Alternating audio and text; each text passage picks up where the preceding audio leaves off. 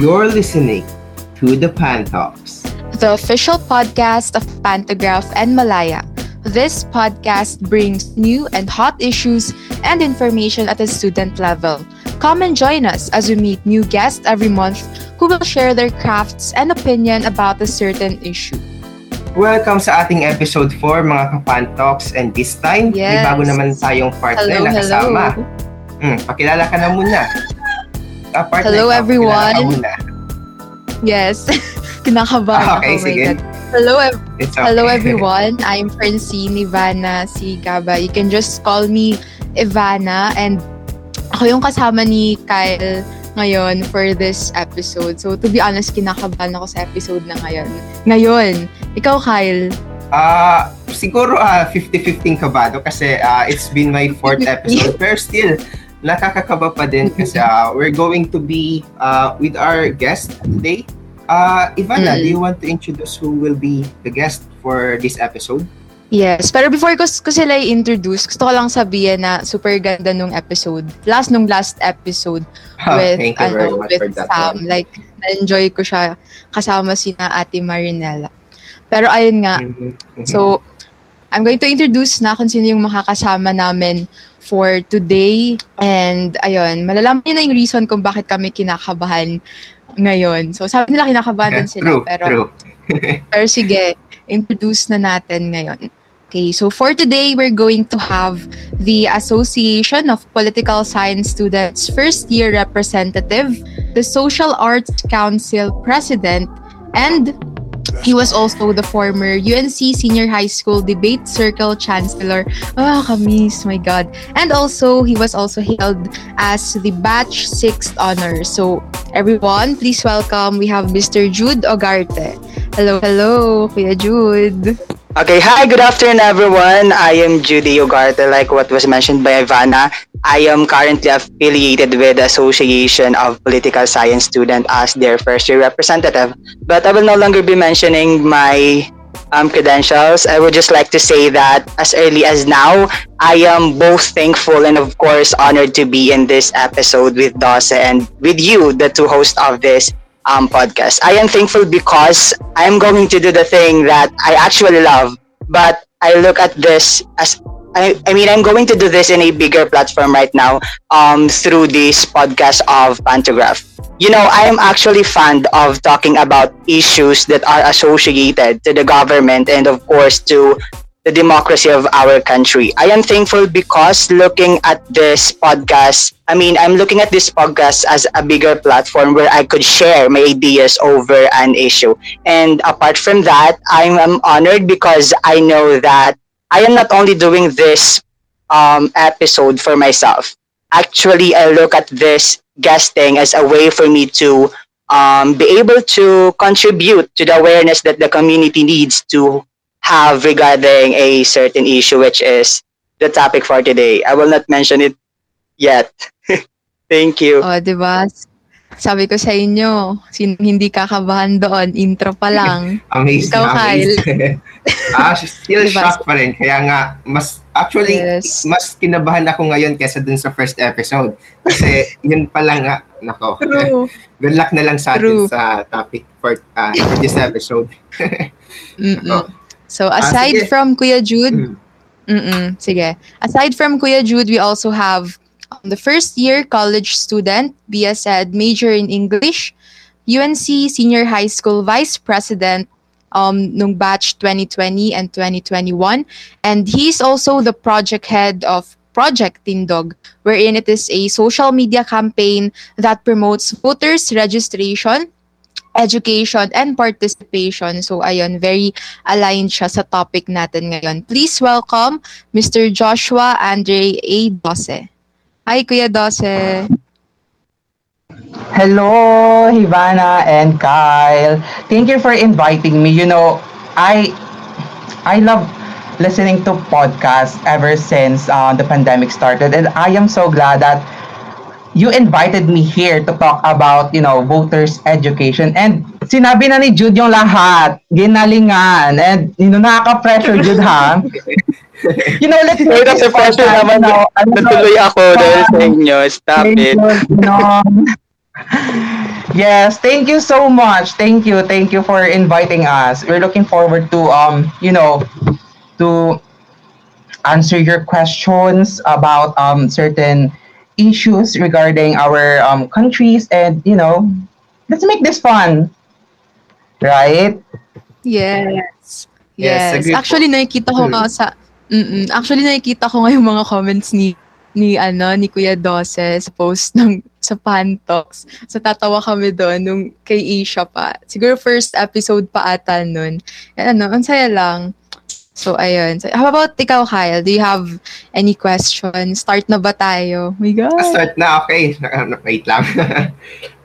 So for now, let us make it clear first to the audience, to our listeners, what we're really going to talk about in this episode.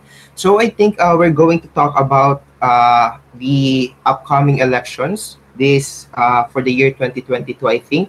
And then we're also going to talk about voters registration, and uh, we're going to be asking Kuya Jude and then Kuya Dose about Yes.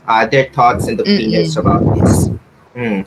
So, sino ba sa atin ang unang mag-ask ng question? Ikaw ba, partner? Meron ka Eh, na ba? Do you want to sige. Pero start? siguro Mm. before tayo alam mo yon yung formally start about Okay, our sure. topic, kumustahin muna natin sila kasi Mm. sila 'di ba yung first batch ng senior high school na nag-graduate amidst the pandemic. Oh, So tanungin muna that's natin right. sila, 'di ba? Okay. Kumusta ang buhay college, ang college life? Kuya Jude, ikaw po. In my what do you call this one? In my own experience, I could say that it's a bit lighter because I was able already to experience the difficulties when I was in grade 12. And because you know that we graduated amidst the pandemic, so like we already have this sort of experience that we can actually use in our college life. But even if it was a bit lighter, I could still not deny the fact that I also had a hard time on doing my task, primarily because the discussions in college is way different from those that were discussed in senior high and of course in junior high. But I guess I am still surviving. I am surviving because I have to, and I hope you guys you do too. Okay, thank you very much for your answer, Kuya Jude. How about you po, Kuya Dose? How's your college life so far? Like, is it really hard right now because of the online classes, or because the lessons are much harder ba in college? I'm not sure really what it's like uh, taking online classes when you're already college. So yes po, Kuya Dose.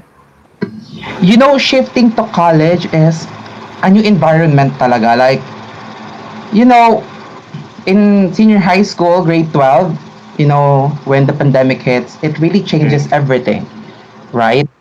From Yes. the discussion, we really adapt to an online setup. And, here in college, I think on my end, it's much more easier because, as I was able to adapt in senior high school, grabe, na-apply ko yung learnings ko up until now.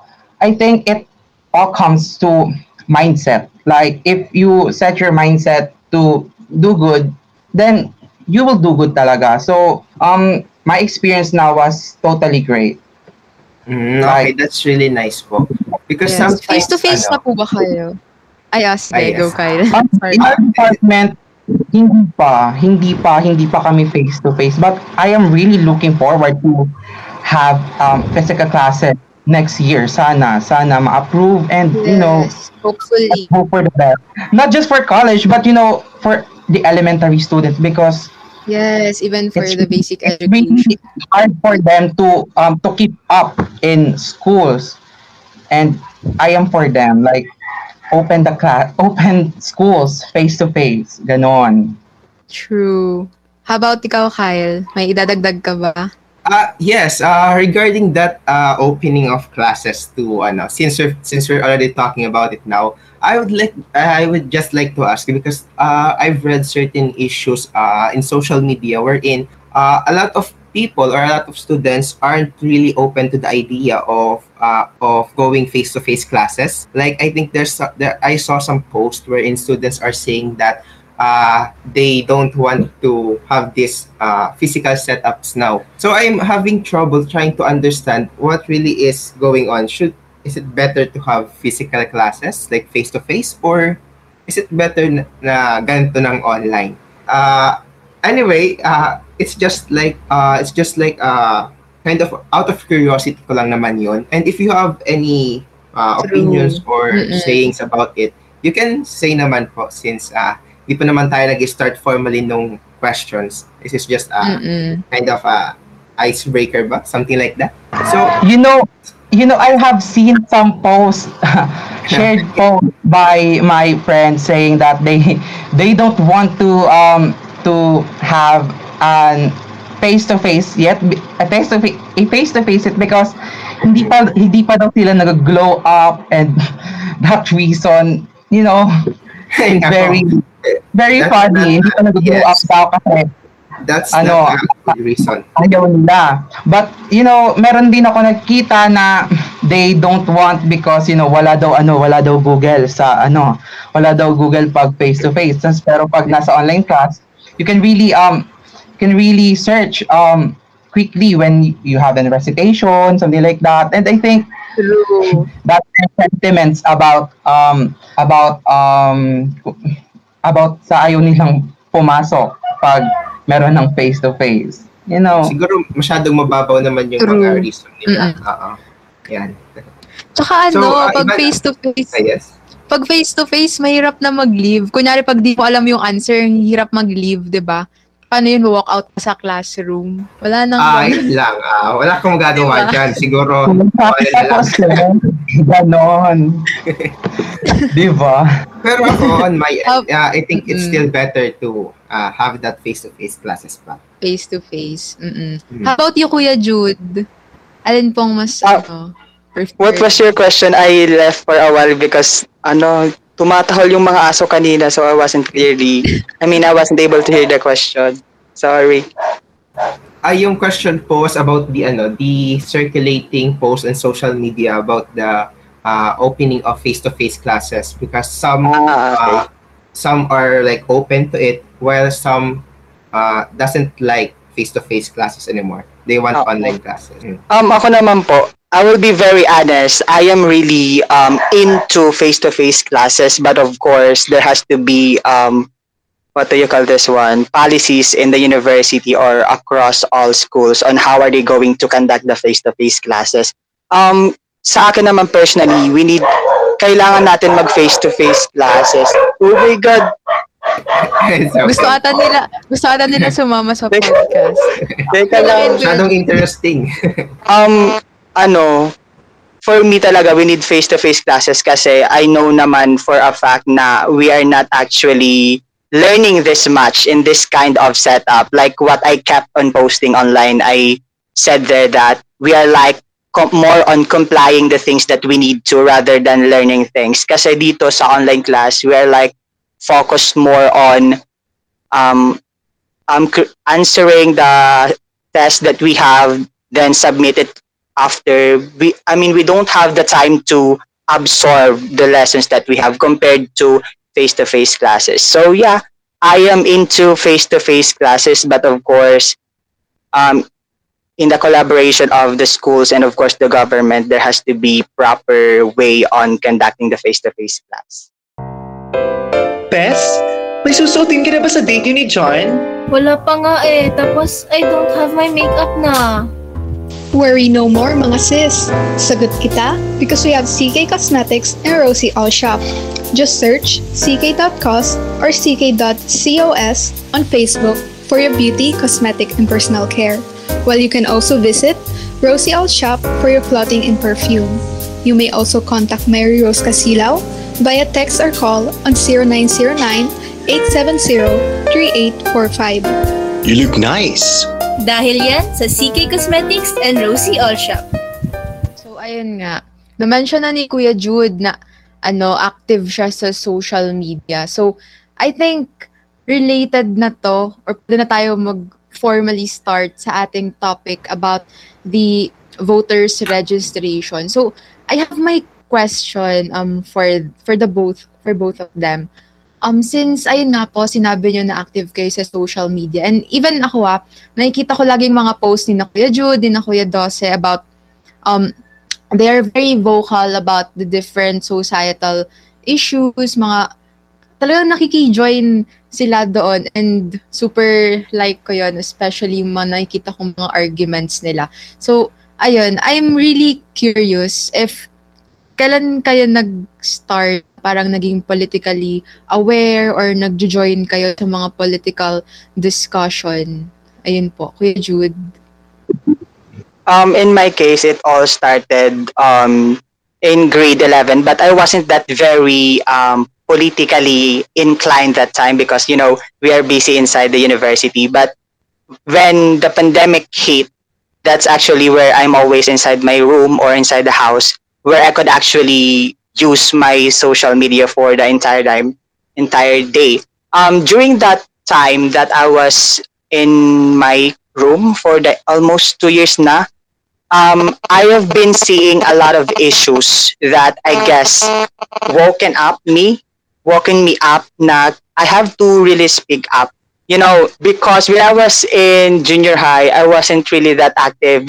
Like, I don't really care about what's happening in our society. So when I turned grade 12 that time, I said to myself, I mean, I have this own realization na it's like a seed for me if I'm not going to speak up on a certain issue, even if I could. Knowing that I have followers or I have friends that are my fellow youths, I guess it's really a sin for me if I'm not going to talk on that issue.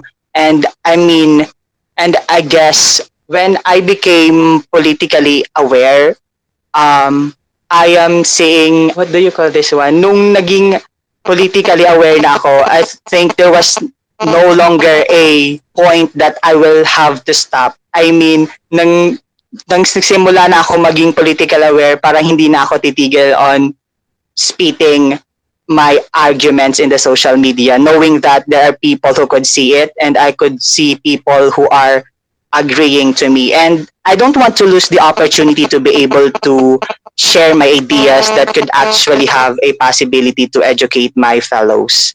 That's really nice po. I'm not sure if the debate, you joining the circle contributed into. Yeah, I wasn't able to. Ay, Sir Pao.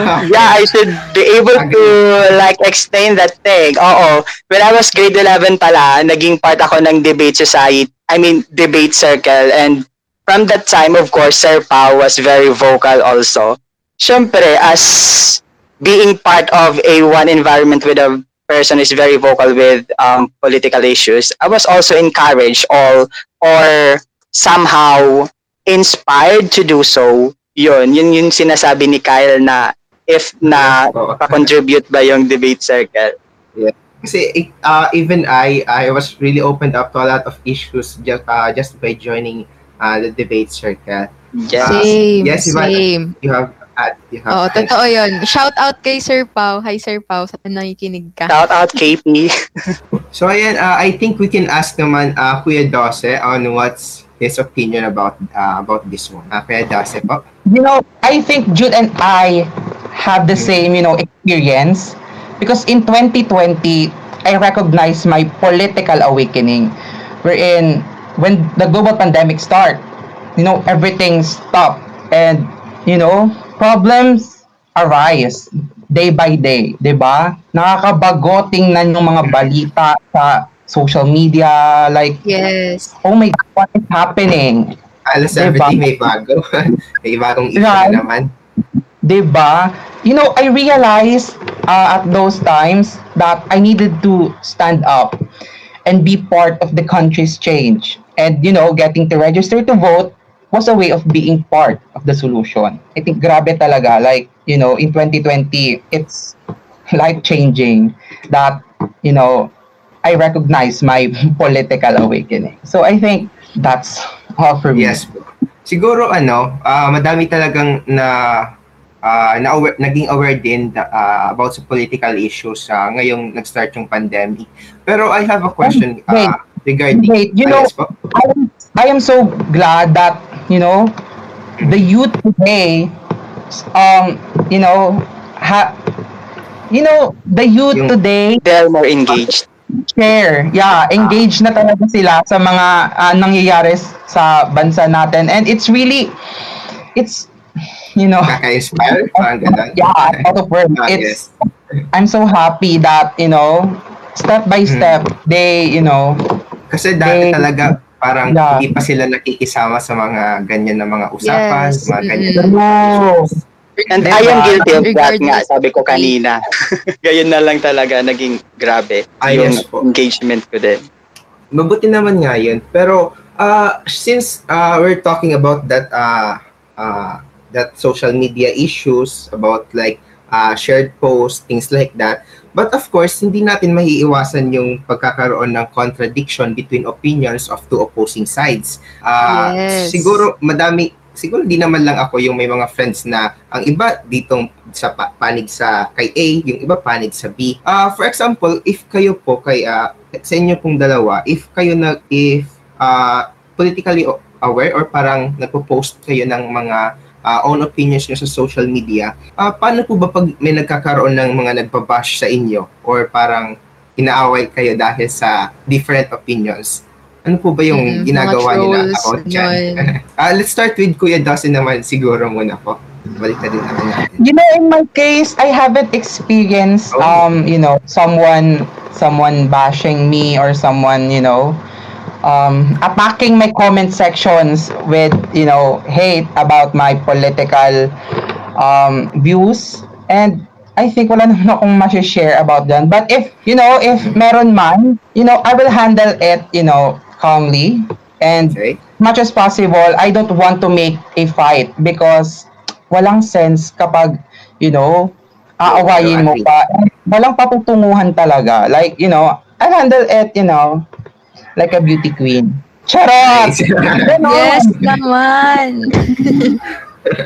Okay. But Yes. that's a really good answer. I agree with that one that it's not really good to have an argument online. Yes. Tsaka meron 'di ba ngayon yung pag magkaiba kayo ng political bet or ng candidate, parang sige FO na tayo, unfollow na kita. 'Di ba? Yung iba ayaw Yes. magpa-educate. That diba? became Mag-aaway-away trending on pa. Facebook. Yes. So, So how about you po? Yes, sige na. Si Kuya Jude. Okay. Yeah, si Kuya Jude, tanongin natin. Ako naman, when it comes to two people disagreeing, ang principle ko is, I would rather choose my battle rather than wasting my time on people who will never learn to listen to me. Kasi, for me naman, I would still attempt, of course, on the first thing, pag may taong nag-comment ng this na ang content is he or she is disagreeing to my post, of course, I would still try first to tell him what I want to. But if the ad hominem attacks begin, and of course, if I can already notice that this person will never listen to me, why would I still pursue the discussion, right? I mean, there will never be a good ending if ever that I will still pursue with that type of discussion. So I would rather use those time on posting good thoughts again about a political issue rather than wasting my time and my words to that person. Okay, that's Totoo really yan, Kuya insightful, Kuya Jude. Like if may mag-disagree sa'yo, then gusto mong i-educate, then gusto niya rin magpa-educate, then go, 'di ba? Why not? Pero if talagang makikipag-debate pa sa'yo, away-awayin ka, then bibigyan ka pa ng talagang mga credible sources from TikTok, ganun, tas from Wikipedia. Yes. Then, siguro yan yung time na parang magdi-distance na rin ako. Ikaw, Kyle? Sige ako, on my end naman, I don't really post political issues kasi ever since then, talagang it's been one of my principle and belief na I always remain neutral. When it comes to these political issues, I don't really side with anyone or with any person. Actually nga, I'm not sure if anyone knows this, but even in SSGs like that, in UNC, I don't actually vote for them. I just put my voter paper, something Voters like that. I ID. don't know what it's called. Parang ID. Okay, Ay, yung voters ID. balot. Yan, yung Nagsasubmit ballot. ka Okay. lang. Nagsasubmit lang ako, pero wala akong binuvotan. It's always been what I do. Siguro it's because of my belief na yan, I remain neutral when it comes to these political issues. Kaya no worries sa akin about sa social media about me fighting with anyone. Pero ikaw, Ivanna, meron ka na bang naka-away or parang ganyan? Ako, problem sa social away. Ay, media? wow. Wow. Ay, baka meron? Hindi naman. Uy, ala. Mabait kaya ako. Joke lang. Hindi, yung away na, ano ba? Siguro yung yung mga sa relatives, ganon. Yung mga, Okay. may That's machichika common. ka na. That's common. Di ba? May ibang mga parang mga ding-dong Dante supporter pa, mga DDS, ganon. So talagang Okay. mapapatalak ka, may educate mo talaga sila. Pero yung sa mga posts naman, wala pa naman. Pero sa pantograph, oo, meron. Pero hindi naman natin pinapatulan na yun kasi Yes. mga I also trolls, saw that one. ganyan. Mm-mm. So, since oo. yes. Sige, ikaw lang. Ikaw na muna. Ay? Hindi ba ikaw. mag-ano na? Sige, ikaw na. Sige, si Kuya Jude, di joke lang. Sige, ikaw na. Okay. Okay, sige, ako na tuloy. So far, that's what I'm really curious about kasi yun yung mga nakikita ko pa frequently and recently sa social media. Pero aside from that, papasa ko ulit sa'yo, Ivanna, meron pa ba ikaw na ibang curious about or meron pa bang questions para sa kanila about this one? Sa akin, nag-research kasi, nag-research. So, ayun, nakita ko na based daw doon sa Center for Strategic and International Studies, CSIS. So, nag-survey daw sila last 2017.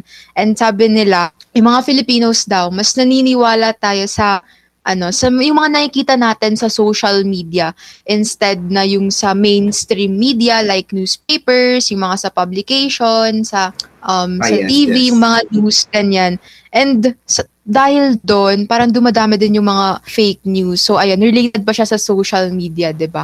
So, yung Actually, question... yes. Oo. Sorry. Bakit? Yun din ba yung question mo? Hindi, may nakita rin kasi akong parang similar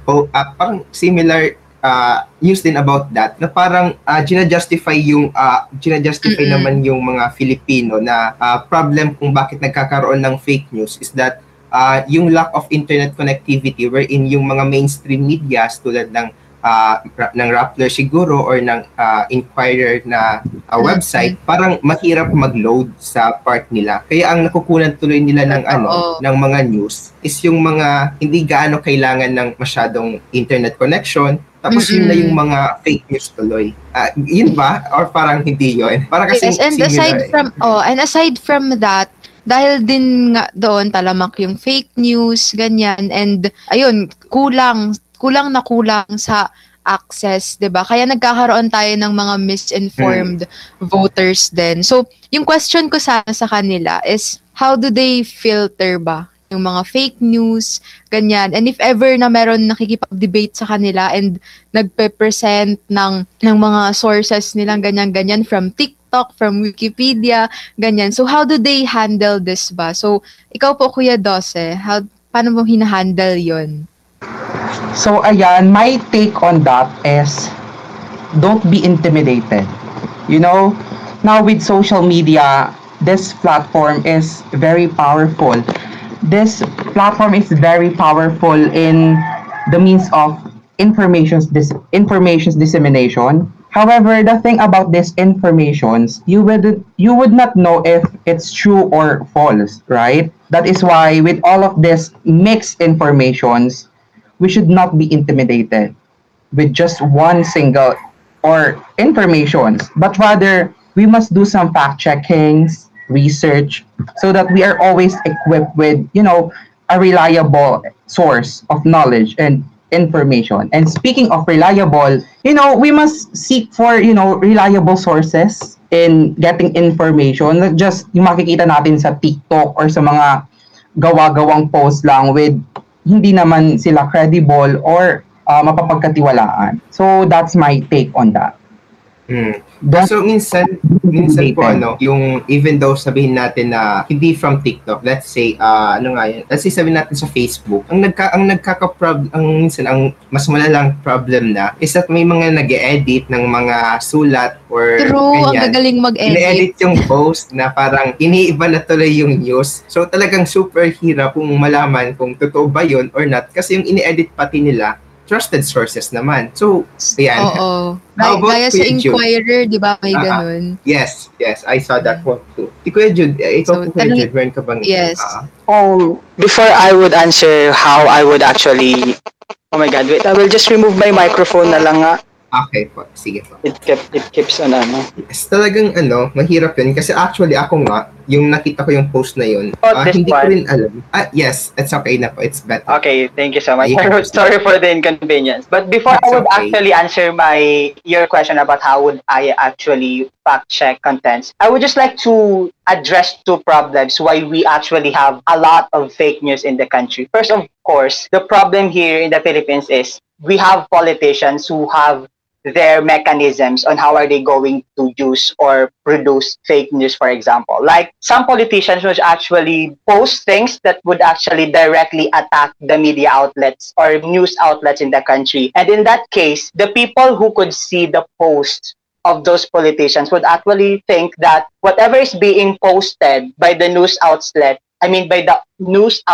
are actually false. So the tendency is that these people would rather listen to these politicians or to these TikTok videos, Facebook videos, YouTube videos, rather than listening to the news outlets who would really give us facts. But number two, I guess the problem in the country is that it is very ironic here that we are all in a democratic country, yet the people condemn the media for giving us facts, right? It's very sad. I know that you could feel this because you're part of a public space. That we are in a democratic space wherein we have the press to protect us, yet the people condemn the press for giving us facts. So for me as a citizen, the way I usually fact check, I would rather listen to, or you should rather listen to news outlets that we have right now. We have big news outlets. We have ABS, we have GMA, we have Rappler. If you think that ABS is biased, then listen to GMA. And if you think GMA is biased, listen to Rappler. Then by doing that, compare their news. And if you still think that those are fake news, I guess the problem now is on you. And of course, the problem should also be given to the politicians who would usually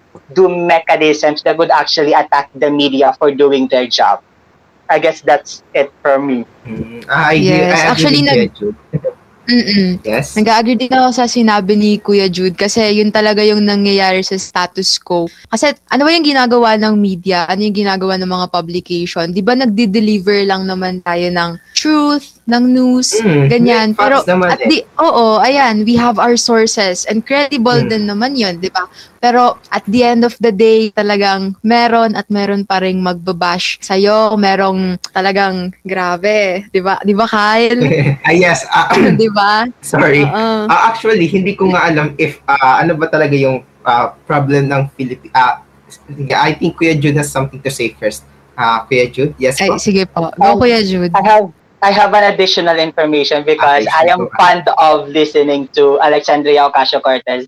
In one hearing with Mark Zuckerberg, AOC or this congresswoman actually questioned Zuckerberg for having a policy on Facebook wherein politicians are now allowed to spread disinformation. And I guess in this very policy, I guess this one is what's happening right now in the Philippines. I mean, we have a lot of fake news here, and those fake news are actually about a certain politician, and I guess that's it. That's why we have a lot of fake news in Philippines because of the social medias who do not have a strong policy that would actually remove disinformation and do a lot of fact checking on all the contents that are being posted in their media po. Sa bagay, that's true naman kasi even it's still a bit of may responsibility din naman kasi talaga yung social media platform kasi of course they're also kind of responsible on what the people would know. So at least it's better if it's not fake news. But I don't know what's really going on with those social media platforms on why they are not enforcing a stronger policies on that one. And a while ago, yung na-mention na yung about sa yung sa Filipinos na not listening to this news platform like ABS, GMA or Rappler. I think I'm really wondering din kung bakit ganun ba ang Filipinos? Like ano ba yan? Parang natural sa Filipinong ganyan na hindi maniwala sa mga ganyan? Or may reason pa ba behind it? Kasi ang tagal-tagal ng ganyan yung mga nangyayari pero hindi pa din nagbabago. Totoo. or Ang daming, lahat bang country ganyan? Hindi ko sure. Ang daming pinipeke, 'di ba? Pati degrees, ganyan Yes. pinipeke na rin, 'di ba? Kuya Jude, go po. I think one of the problems among Filipinos is that we have this so-called political idolatry, or wherein a lot of Filipinos would actually listen to a certain politician rather than the news. Say for example, I will not mention a politician so that we will be safe here. Yes. Say for example, politician A would say that ABS-CBN keeps on giving us false information. And because of this idolatry, I don't know if my word is correct, but I guess it's I yes. think idolatry. I'm not sure, but it's Idolatry, like looking up to ganyan. someone like that. Yeah, it's like worshiping a politician. Yeah, Now, since Filipinos would actually worship politician A, they would rather listen to this politician rather than the news. I guess that's one of the problem in the country. That's why we really need voters education makes right sense. now more than ever. Masyado silang mga diehard supporter, ganyan. Tas meron ding iba na ginagawa nilang mga mama, papa, ganyan. Ako, ayoko nun. Hindi ako comfortable sa mga ganun-ganun. Ikaw po, Kuya Doce? I agree with Jude that it comes to the supporters. Like, kahit nga sa mga news, I am really confused why there are a lot of reactions like, haha. Even though the news is giving information that is serious, like bakit pa rin may haha reactions? Like how, 'di ba? It's so nakakasira ng mood to see that on the reactions na may haha sa mga news. Like True. Actually, sumasakit nga ulo ko yan kasi I really try hard to think Yes. what's really the reason why there is a haha. I don't really know. It's Actually, guilty ako dyan. Meron, Yes. alam niyo ba, so share ko lang, one time, may post ata yung yung One News PH, basta yung sa TV5. Tapos, parang about siya sa statement about sa face-to-face something, ganyan. Or kay Secretary, Secretary Briones. Tapos, shinare ko siya kasi ang daming haha-reacts. Tapos, akala ko meme. Tapos, nakita ko yung mga comment nung iba kong classmates. Tapos, sabi nila, hindi daw yun meme. So, ayun. So, malaking factor din talaga yung Nako. mga haha-reacts na yan. So, guilty ako doon. Nakaka-mislead din actually siya ng information kasi hindi mo na talaga alam kung para saan ba yung haha, kaya nagda-doubt ka na din tuloy. Siguro connected to dun sa napag-usapan natin kanina, yung pag-implement na ng face-to-face classes, kasi tulad nga ng sinabi ni Kuya Jude na parang education is the key din para to give proper information to students, to make them more aware, to give them proper mindsets about these things. Kasi if ngayon na online, babad na babad sa internet, too much exposure to this social media, baka nakaka-apekto din sa pag-iisip nila, nakaka-apekto din sa mga ganyan. Kaya yan, siguro mas mabuti talaga na parang in accordance with this Yes. these topics na pinag-uusapan natin ngayon, mas mabuti And kung better, may face-to-face. And better if they're going to join some organizations, ganyan, gaya nung sa debate circle and nung sa pantograph, di ba sumasali tayo sa mga webinars, ganyan. Nung, di ba ang Rappler, meron silang group na nagfa-fact check ng mga bagay-bagay, ganyan. Mga news, mga fake news rather, ganun. Nako, talagang dapat mag-ingat na tayo ngayon sa mga fake news kasi habang tumatagal, even though yung the social media platforms, ng mga technology bagong labas, even though it's helpful, it's also very dangerous din. Kaya dapat talagang gamitin natin ng mabuti. Anyway, on my end, wala naman na akong questions or curiosity about these political issues naman na. Ikaw, Ivanna, meron ba ikaw na gusto pang i-add or i-ask about them? Christmas is just around the corner and it's better if kasama mo ang jowa mo forever. Walang forever. Pero sa Vincent VL Pastries, you can taste the sweetness and warmth during this Christmas season. Just visit Vincent Vial on Facebook or contact them on 0947-574-7432. You can also visit them at Colacling, Lupi, Camarines Sur. Saan ka pa? Vincent Vial Pastries na! May question lang ako sa kanila. Okay, sige. Kasi 'di ba, we're also going to tackle about voters registration. So, ako nagpa-register na ako siguro last September ata 'yon. Ikaw, Kyle, registered voter ka na ba? Hindi pa. Hindi ako hindi ako nagpa-plan kasi usually actually ang nangyari dati nung hindi ko sure what year was that pero 90s ata ganon. Ang nangyayari is that people like me siguro in our religion actually we vote, we have a voters registration, tapos ang ginagawa namin is we leave it blank kasi we want to still remain neutral due to our beliefs, but because of the siguro accepted din naman kasi ng Pilipinas, ng government yung religion namin and belief, parang ginawang okay lang na huwag na daw mag-register ng vote kasi parang makakadagdag pa sa pila or ganyan kasi hindi naman lang nag-vote. So, nagiging siya walang purpose kasi if neutral, then what's the purpose? Kaya, kahit ngayon, on my end, hindi ako wala akong sinusupport or ganyan kasi, yan, I remain neutral. Sa akin naman, syempre, I respect your religion, ganyan. Pero I still admire you and yung mga kasama nyo, mga same ng religion mo. Kasi you still engage with political debates, ganyan. So talagang okay pa rin yun kahit na hindi nga kayo magvo-vote. So tanong ko na lang kina Kuya Doce and kina Kuya Jude, if registered voter na ba sila? And ano yung experience nila nung nagpa-register sila? Kasi yung sa akin, di ba, ang daming, parang, iba siya sa parang may fulfillment na nafe-feel ganyan habang nagfi-fill out ka nung form.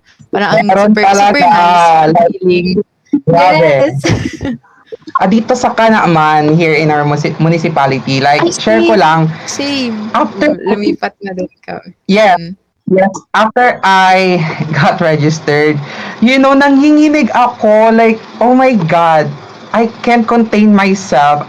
I'm so happy after I got registered, like OMG, magiging botante na ako sa next election. And, it's really a fulfillment that you are now a registered voter. And, I think that's the most important thing you do as a Filipino, that you should take part in voting because it is your right. And, Kyle, I heard your stories, your story a while ago. Yeah, I respect it, and we all have different beliefs, and yes, and I encourage that everyone sana to get registered, and there are a lot of circumstances, and we should respect it. I think that's it. Yes. Thank you very much for respecting my own religion and my own belief. I really appreciate it po. And then, how about you po, Kuya Jude? What's your say on this one? Same with us. I am already a registered voter right now. And the moment that I signed the form, the only thing that was on my mind was I am now on my first step of doing my democratic revenge against this politicians who are not actually doing well here in all the government processes in our country. And in connection with this registration process, I guess I would like to encourage my fellow youths and those people who would actually turn 18 for the next upcoming election that I want you to know that this is our right, and this is actually called as our right to suffrage. And I want you to use it in a manner that will be beneficial to the country and not only to the politician that you admire right now. You have to like cast your vote by thinking of the welfare of the country. And I want you to take note, or you have to bear in mind that our right to suffrage is very powerful. Like, while it is actually true that it could be the only way for us to elect the best leaders in our country, we should never ever forget that this right bestowed upon us by the Constitution elected some of the worst leaders in our country. So I want you guys to be a responsible voters. And of course, I want you to think of the country first before you hold on to your pride of supporting a certain politician. Yes, that's it from me. Yes, I agree with Kuya Jude kasi ayun, nabasa ko rin na sabi nung nilabas na data nung COMELEC na as of September 11, 52% of all registered voters are composed of the youth. So ayan yung tayo yung mga 18 to 40 years old. So karamihan nandyan sa age bracket na yan yung magvo-vote. Kaso, gaya nung sinabi ni Kuya Jude, 'di ba? And sabi na rin ni Kuya Doce na you really need to vote wisely and 'di ba gaya ng mga yung sa women ba before we don't have the right to vote ganyan kaya kailangan natin i-exercise yung right natin. So yung question ko ngayon para sa kanilang dalawa ulit, since 52% nga tayo yung may pinakamataas na percentage ng registered voters. Kasi nakwento ko na rin to sa ibang mga kasama ko sa sa Panto. Then nagra-rant pa ako at that time kasi when I opened my TikTok account, nakita mo ba sa FYP ko yung video nga nung anak ni BBM, ganyan.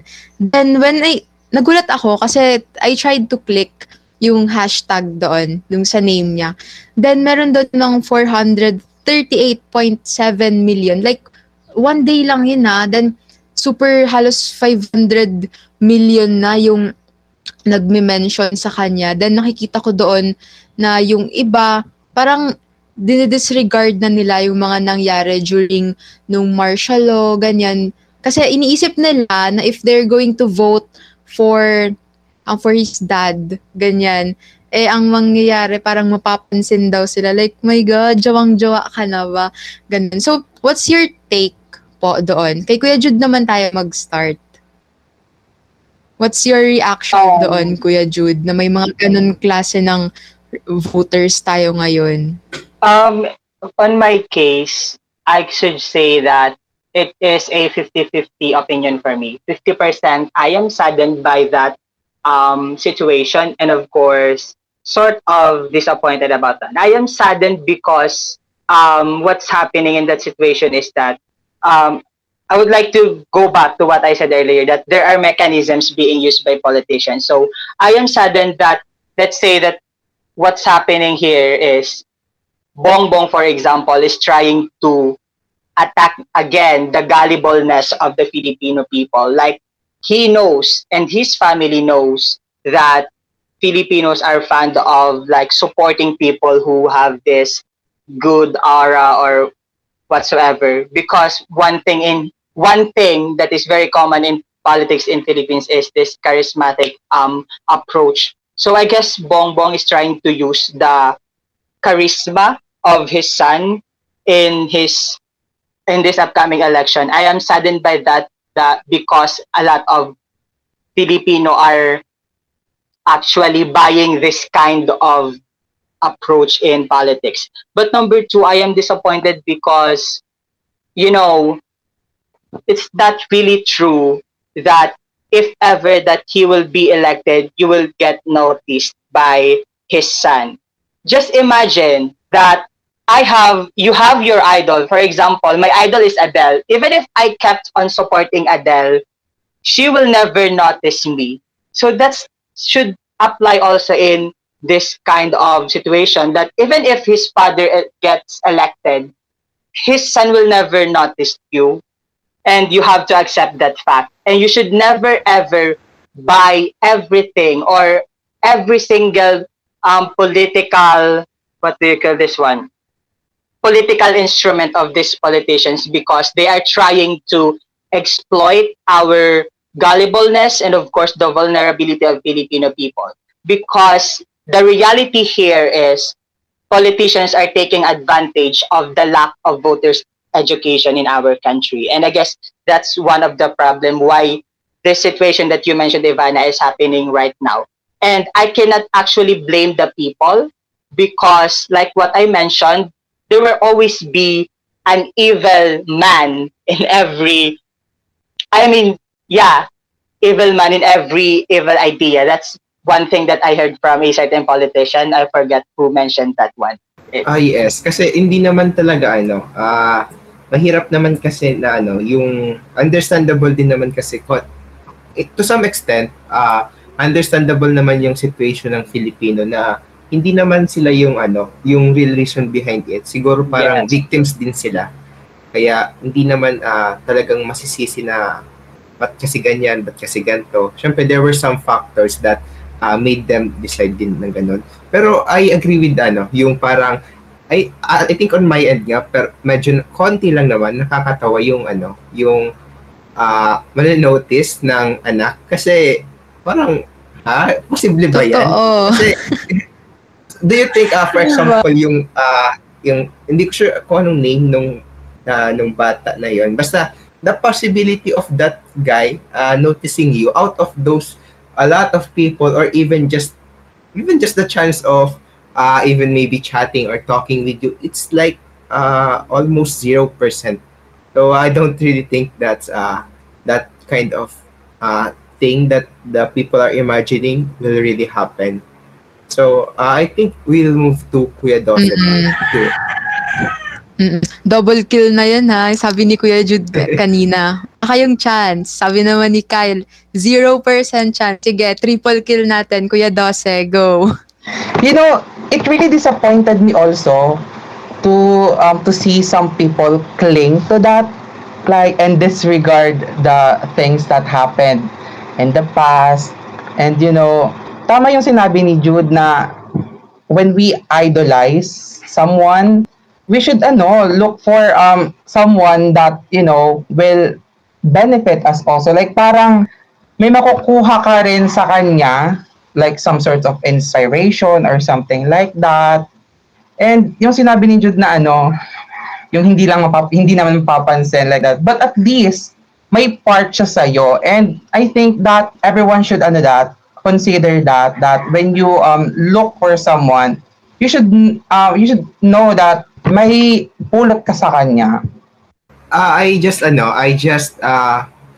from all of those na discuss natin, bigla akong may naisip na question out of curiosity, kasi it's been a long time already since vote buying is very common here sa Philippines. And then what's your take ba on that one? Should they accept or should they not? Or what should the people or the citizens do if someone is vote buying them? Very controversial yan. Kasi hindi natin sure if siguro ang iba kasi sinasabi na no choice daw sila kasi need naman nila yung pera, kasi given na some of the Filipinos really don't have enough money, talagang baka napupush naman sila to get that money. Let's start with Kuya Doce again, then to Kuya Jude. Ako ba? Yes pa, ikaw pa. My take on that is parang yun na rin kay Lenny, like accept it, but you should vote from your heart kung sino ba talaga ang sinasabi ng puso mo.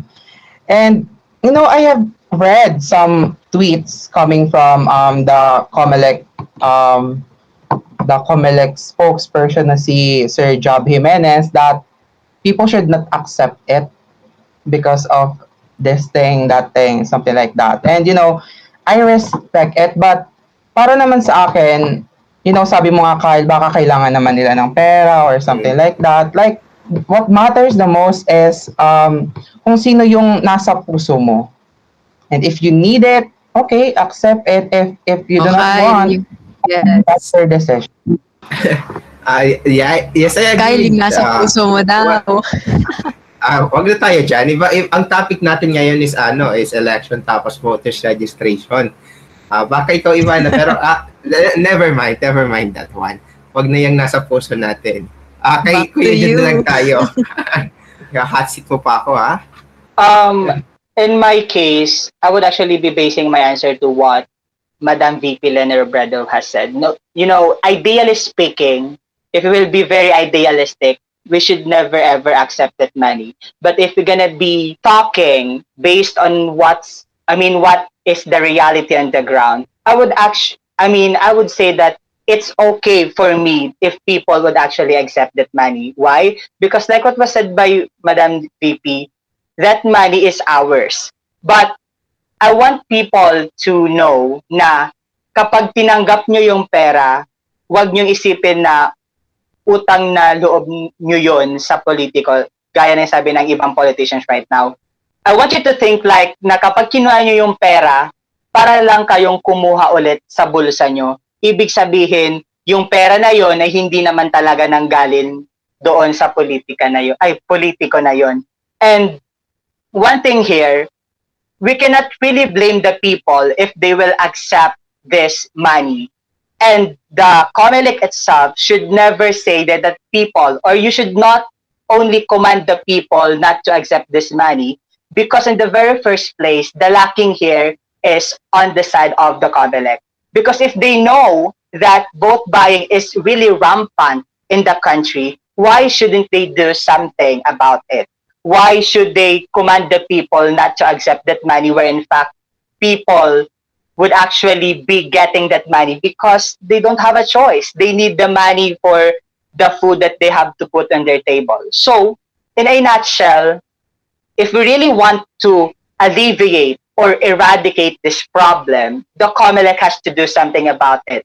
Because what's happening in our country is when the vote buyer is a big politician, what will happen to the case? The case will be dismissed. Like what was happened to VP Leni Robredo when she was running for the Congress way back, I don't know what's the year. Here, she submitted a complaint and a case against the Villa Ferte for having the vote buying, but nothing happened. There was never a resolution on that certain issue.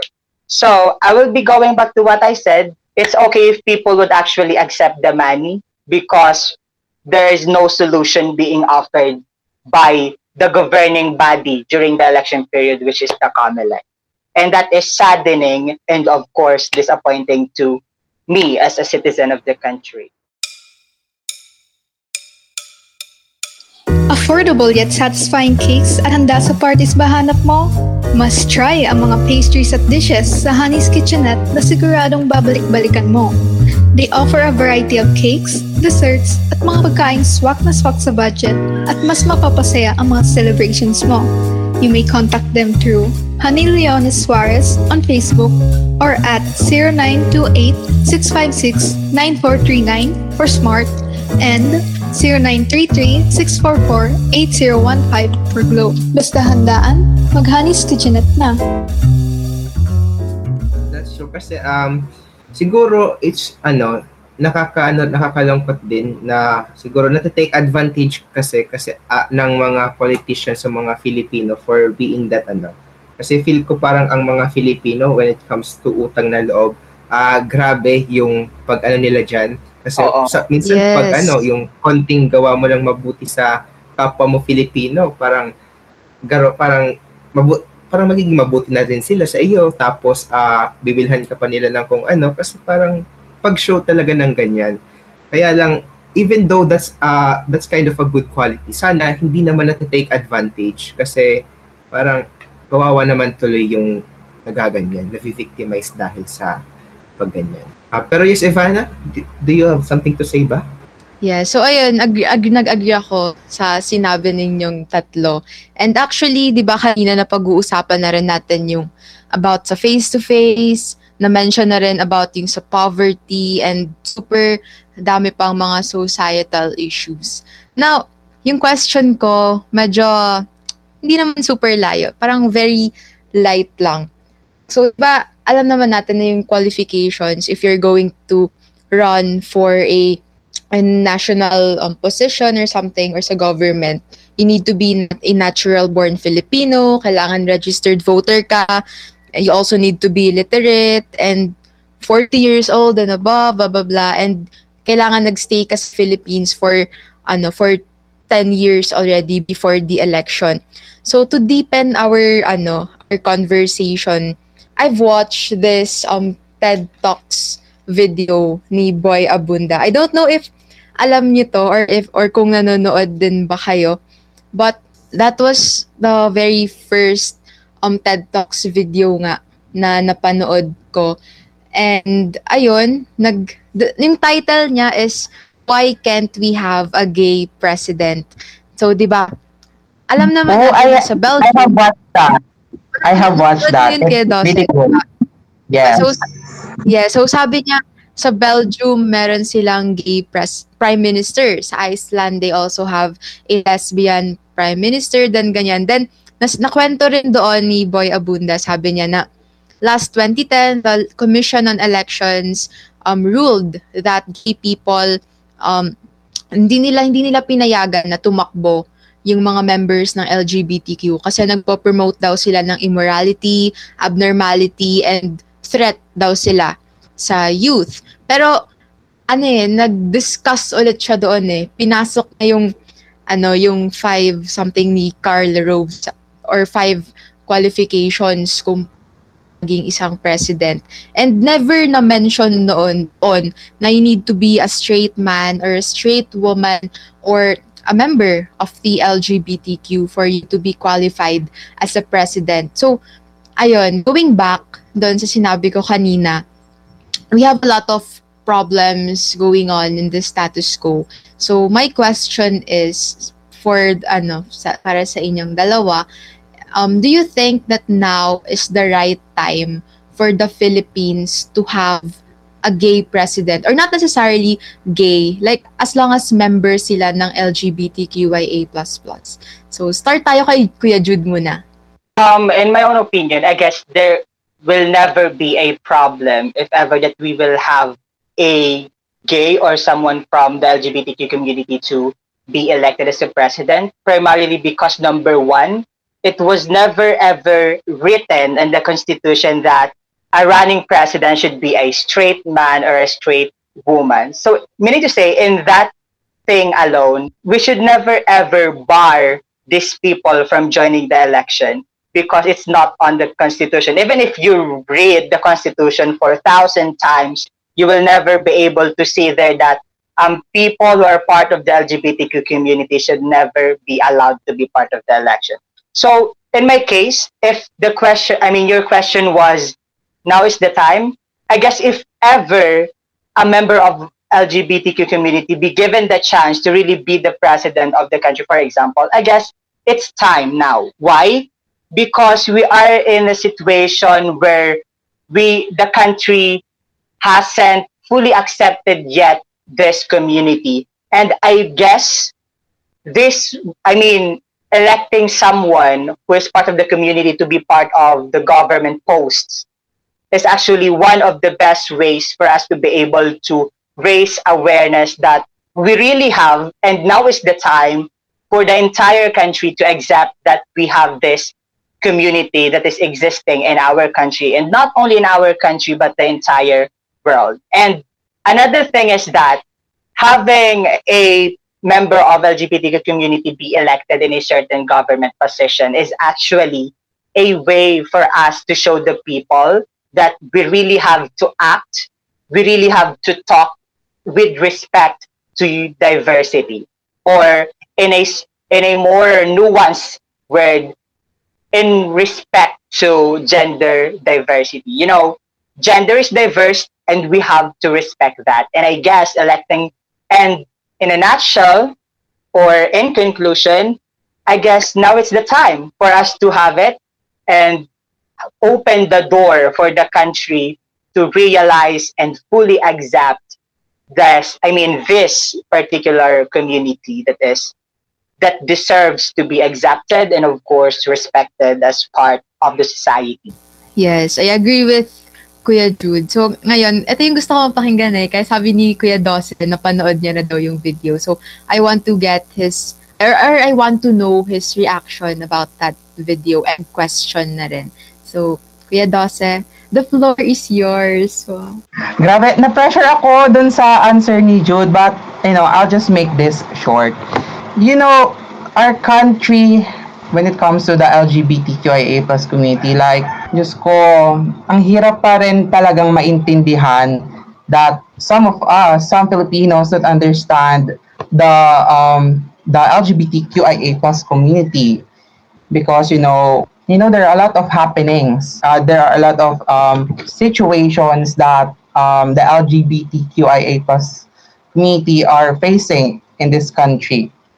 Now, to the question of you, Ivanna, that is it ano ba yon, like time na ba na magkaroon ng ng gay president ang country natin? For me, yes, I would say no, but let's change the question. Is it okay ba to have a gay president? Now, I will answer that. I think it is okay to have a gay president because it's dual. Gay people have or has the eye of a man and a woman. Diba? A gay can do what women do except for giving a birth, right? But to be able to act as a motherly figure to the country, to act like an empowered woman or empowered person, ayan, known, I'm speechless, is very powerful. And another thing, gay can do what men do, right? I think it's powerful to have that in one. And, I think for me, it is okay to have a gay president. That's all. yes, I agree. How about you, Kyle? May idadagdag pa ba sa mga sinabi nila? Ako, Any dun sa question na yung is it the right time na ba? I think I'm not yet sure kasi as of the moment, I'm not sure pero wala pa naman atang nagka-candidate ba sa gay president this coming election. So feel ko hindi pa naman right time kasi wala pa naman. So yan, pero wala on my end about dun sa pag-change ng question ni Kuya Doce. On my end, wala naman akong problem dun if merong mag-run or wala, then there's no problem with that. How about you, Ivanna? Meron ka bang i-add? Ako agree ako doon. Like, 'di ba? Kahit naman sino like mapa-straight ka man or hindi, as long as you have the capabilities, you are emotionally intelligent, ganyan, and 'di ba, hindi yung mura ka lang ng mura, you know how to compose yourself, may compassion ka for the public. Talaga pwede kang mag-run and it was really nice na ni-reverse yon ng Supreme Court nung 2010, yung nilabas nung Commission on Election, 'di ba? Kasi very homophobic nung ni-release nila, very barbaric, ang sama. So yun yung opinion ko when it comes to that topic. Like nakakainis siya ganun. So may question ka pa ba, Kyle? Ako wala na. You can proceed na, Ivanna. Alam kong gustong-gusto ko lang i-ask tong last question na sa kanila. Kaya, sige, go ahead na. Kanina ka pa excited Kanina. So, kanina, di ba? Very, sige na. So, ayun, di ba kanina, very heavy nung mga topics natin. Lalo na yung topic natin, kanina lang. So, ngayon, asking for, chill muna tayo, like asking for a friend, ganyan. So, eto, may nakita na naman kasi ako, di ba, dami kong nakikita sa Facebook, ganyan, and even sa Twitter. And even sa Twitter, ganyan, may nakita ako. And feeling ko nakita nyo rin to eh. Oo. So, di ba, merong mga iba-iba yung political bet nila. Iba-iba yung mga gusto nilang manalo, ganyan. So, then, meron ako nakitang pictures. Screenshot niya. May isang guy na in-screenshot niya yung convo nila nung jowa niya. Then, yung girl ata, parang BBM ata siya or DDS, ganyan. Tapos yung guy, kakamping siya. So, supporter siya ni Lenny. So, yung question ko, di ba, pang end ng podcast, yung question ko sa inyo is, what if kayo yung nasa situation na yon?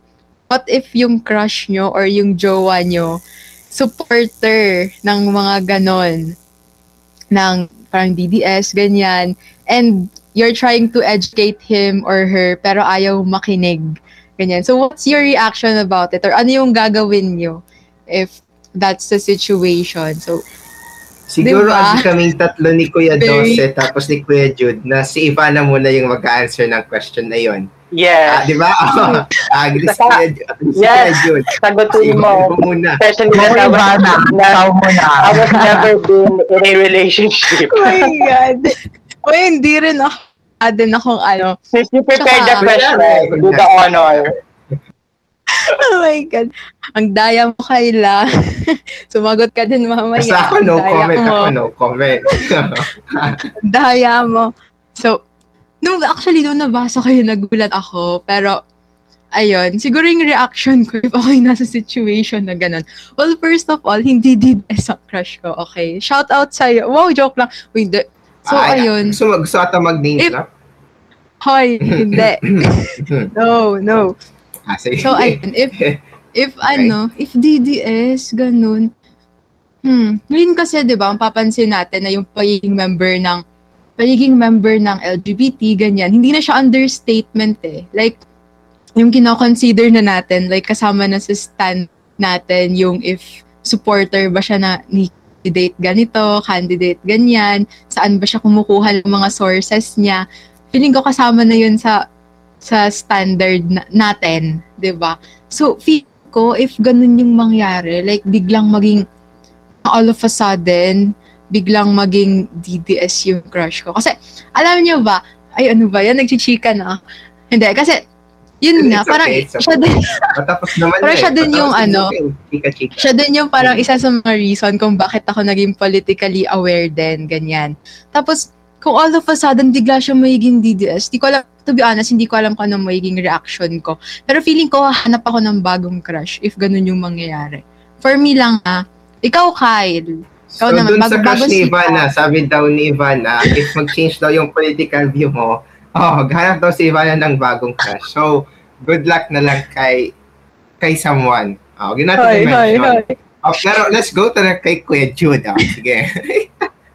Ang daya ni Kyle, hindi nagbigay ng Wala. Si Kuya Jude na ata, okay ata kay Kuya Jude or what's yeah, go Kuya Jude.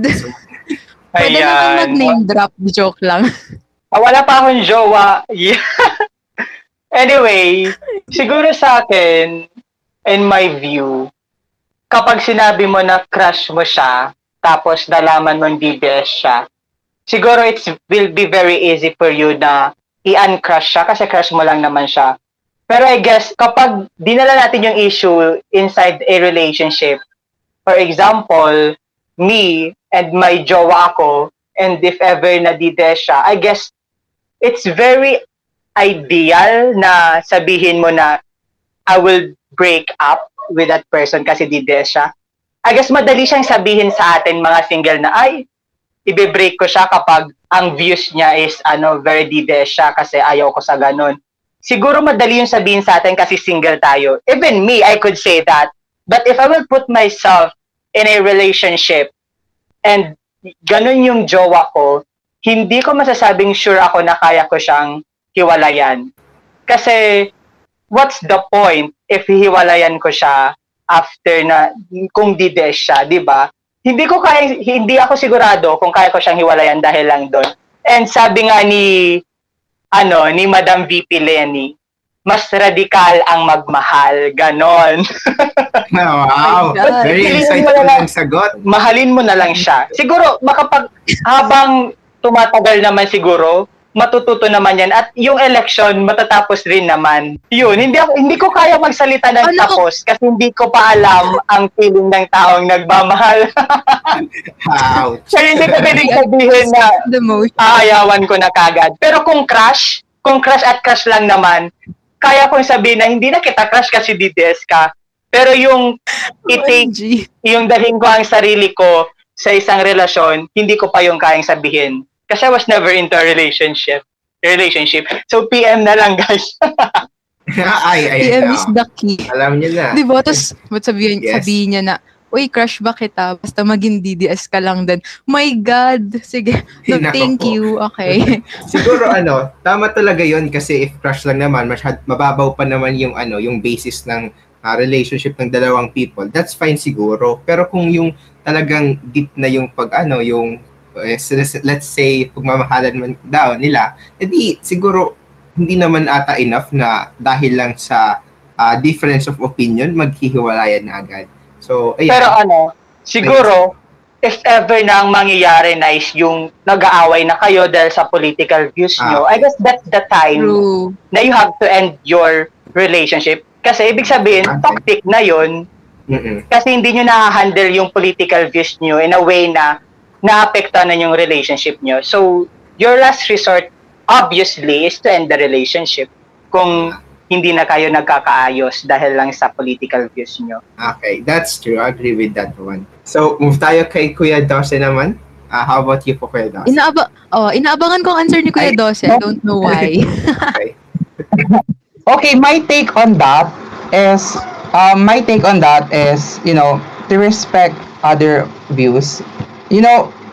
Generally speaking, I can change people's mind, but I can change myself. And in that way, maybe I can influence others by what I do or believe in. The thing is, we cannot please people to change their minds. In a way of respecting them is to make them feel that they are calm or somehow teachable when you are conversing to them. Another way is, at nasabi ko to kanina na do not fight with them because there is no sense at all, right? Because if mag-aaway lang kayo, para saan pa? And if di na talaga kaya, you pause. Let's not add hate to the world. And if kaya pa ng mental health to handle them, okay, let's educate them the best way as possible. Yun lang. Tama, dapat magtulungan talaga. Kasi partners Yes, din and- naman yung yung dalawang... And kung maghahanap two kayo ng people. crush, siguraduhin yung hindi Parang sinasabi lang naman ni Ivanna na if naghahanap kayo ng crush, andyan lang naman siya. So, contact nyo na Hoy. lang if ever search mo sa Facebook. Oo, para hindi kayo magka-problema, crush nyo pa lang, pag-aralan nyo na. Di ba kung sa crush magba-background check ka, kailangan pati sa candidates mag-background check ka din. Di ba? Yun yung kailangan Tama natin. yun. So, So, tingnan ayun, muna. PM is bago the key daw, sabi ni mag-decide. Kuya Jude. Oo.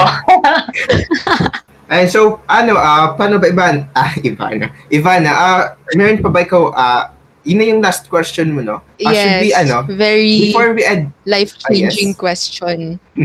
Okay na. yung pinaka-important. Hindi, joke lang. Pero yan, Pinaghandaan. we really are thankful for Kuya Doce and for Kuya Jude for being with us. Kaya, before naman natin, before tayo mag-end, we would like to ask Kuya Jude and Kuya Doce if meron ba silang gustong i-advertise, meron ba kayong gustong Yes, mga ipapromote. final words, sayings, ayan. So, siguro start tayo kanina. Let's go with Kuya Doce naman muna. So, Kuya Doce, meron po ba ikaw? Okay, may ending statements or something like that since we are talking about voters education. Diba? I think to be an educated voter, I think the most important thing we need to do is to find our political voice. It is really important that you know your pinaglalabans, you know what you stand for, what's your purpose, di ba? It's important to realize all these things to be able to know what kind of leader suits and best for you and for the Philippines. I think that's the most important thing to do is to always find your political voice. Or generally speaking, find your voice in everything you do. That's Okay. it. Thank you very much po, Kuya Doce, for that inspiring last notes on your for you. Now, Yes. yes, Ivana, May tatanong ko may lang kung sabihin ka pa? kung Okay, maipo-promote ba sige, si sure. Kuya Doce like sa school or follow sa mga social media page. Yeah, social media na lang. Guys, follow me on my Facebook, Joshua Doce, my Twitter, Instagram, @Doce Joshua. Ayan. Okay, so we'll take note. I'm not sure if I've already followed you, but we'll do right after this podcast. So sa mga listeners, you can follow Kuya Doce as well. Ikaw po ba, Kuya Jude? For my closing statement, I guess to all the listeners and to all the people that are about to cast their vote, I want you to like ask yourself this question. Nagsasalita pa ba ako para sa bansa o nagsasalita na lang ako para lang sa sarili ko? Kasi if you think that you are no longer talking for the sake of the country, I guess that's where we will lose the election on 2022. I mean, you have to set aside your pride, your ego, or whatsoever. You really have to think of what's the best for the country rather than thinking of the politician that you have been worshiping ever since. And also, I want to reiterate what I mentioned on the earlier part of this podcast. I want you all to recognize how powerful our right to suffrage is. That it can elect the best leaders, and at the same time, this right was the reason why we elected a lot of worst leaders in our country. So you have to be responsible for that. And for my promotion, with all the things that I have mentioned, and since I already mentioned this name, I don't want to lose this opportunity to say that my president is Leni Robredo. I'm not forcing you, but I want you all to know that she is my president. That's all. Thank you so much for having me in this episode. Yes, thank you so much din po for accepting our invitation for Yes, the fourth, we're really glad. diba? Episode And, 4. Yes. Mm-mm. I really appreciate your presence with us this episode. So speaking of of closing this episode 4, Ivan, magti-tease ba tayo ngayon ng episode 5 natin or wag na? Do you want to give any teasers on what will be our next topic? Ganyan. Pwede naman, sabihin na lang natin. Sige, sure. Okay, so for the next episode, ayan na. Abangan ninyo. We're going to invite some college students again. Gaya nung mention natin kanina na sina Kuya Jude and sina Kuya Doce, they are the first senior high school batch na nag-graduate amidst the pandemic. And 'di ba ngayon very busy yung mga students sa pag-file ng application sa different universities. Kaya for the next episode, we're going to invite 2 college students who are going to share their experience as a college student. Ang redundant. As a college student. And they're also going to share then if ano ba yung nangyari during nung nag-a-apply sila for their chosen university. Oh, that's nice. So, Kyle?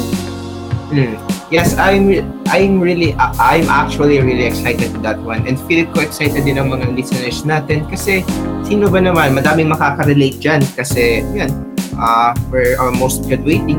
So I really am looking forward to meet and ask those people and then maybe even ask them for advice. So kaya yan, listeners, I hope you'll be with us in the next coming episodes, and thank you very much for being with us here today. Again, I am Kasama Bautista, And I'm Francine Ivanna C. Gabay. and this is the Pan Talks. the Pantograph and Malayas podcast.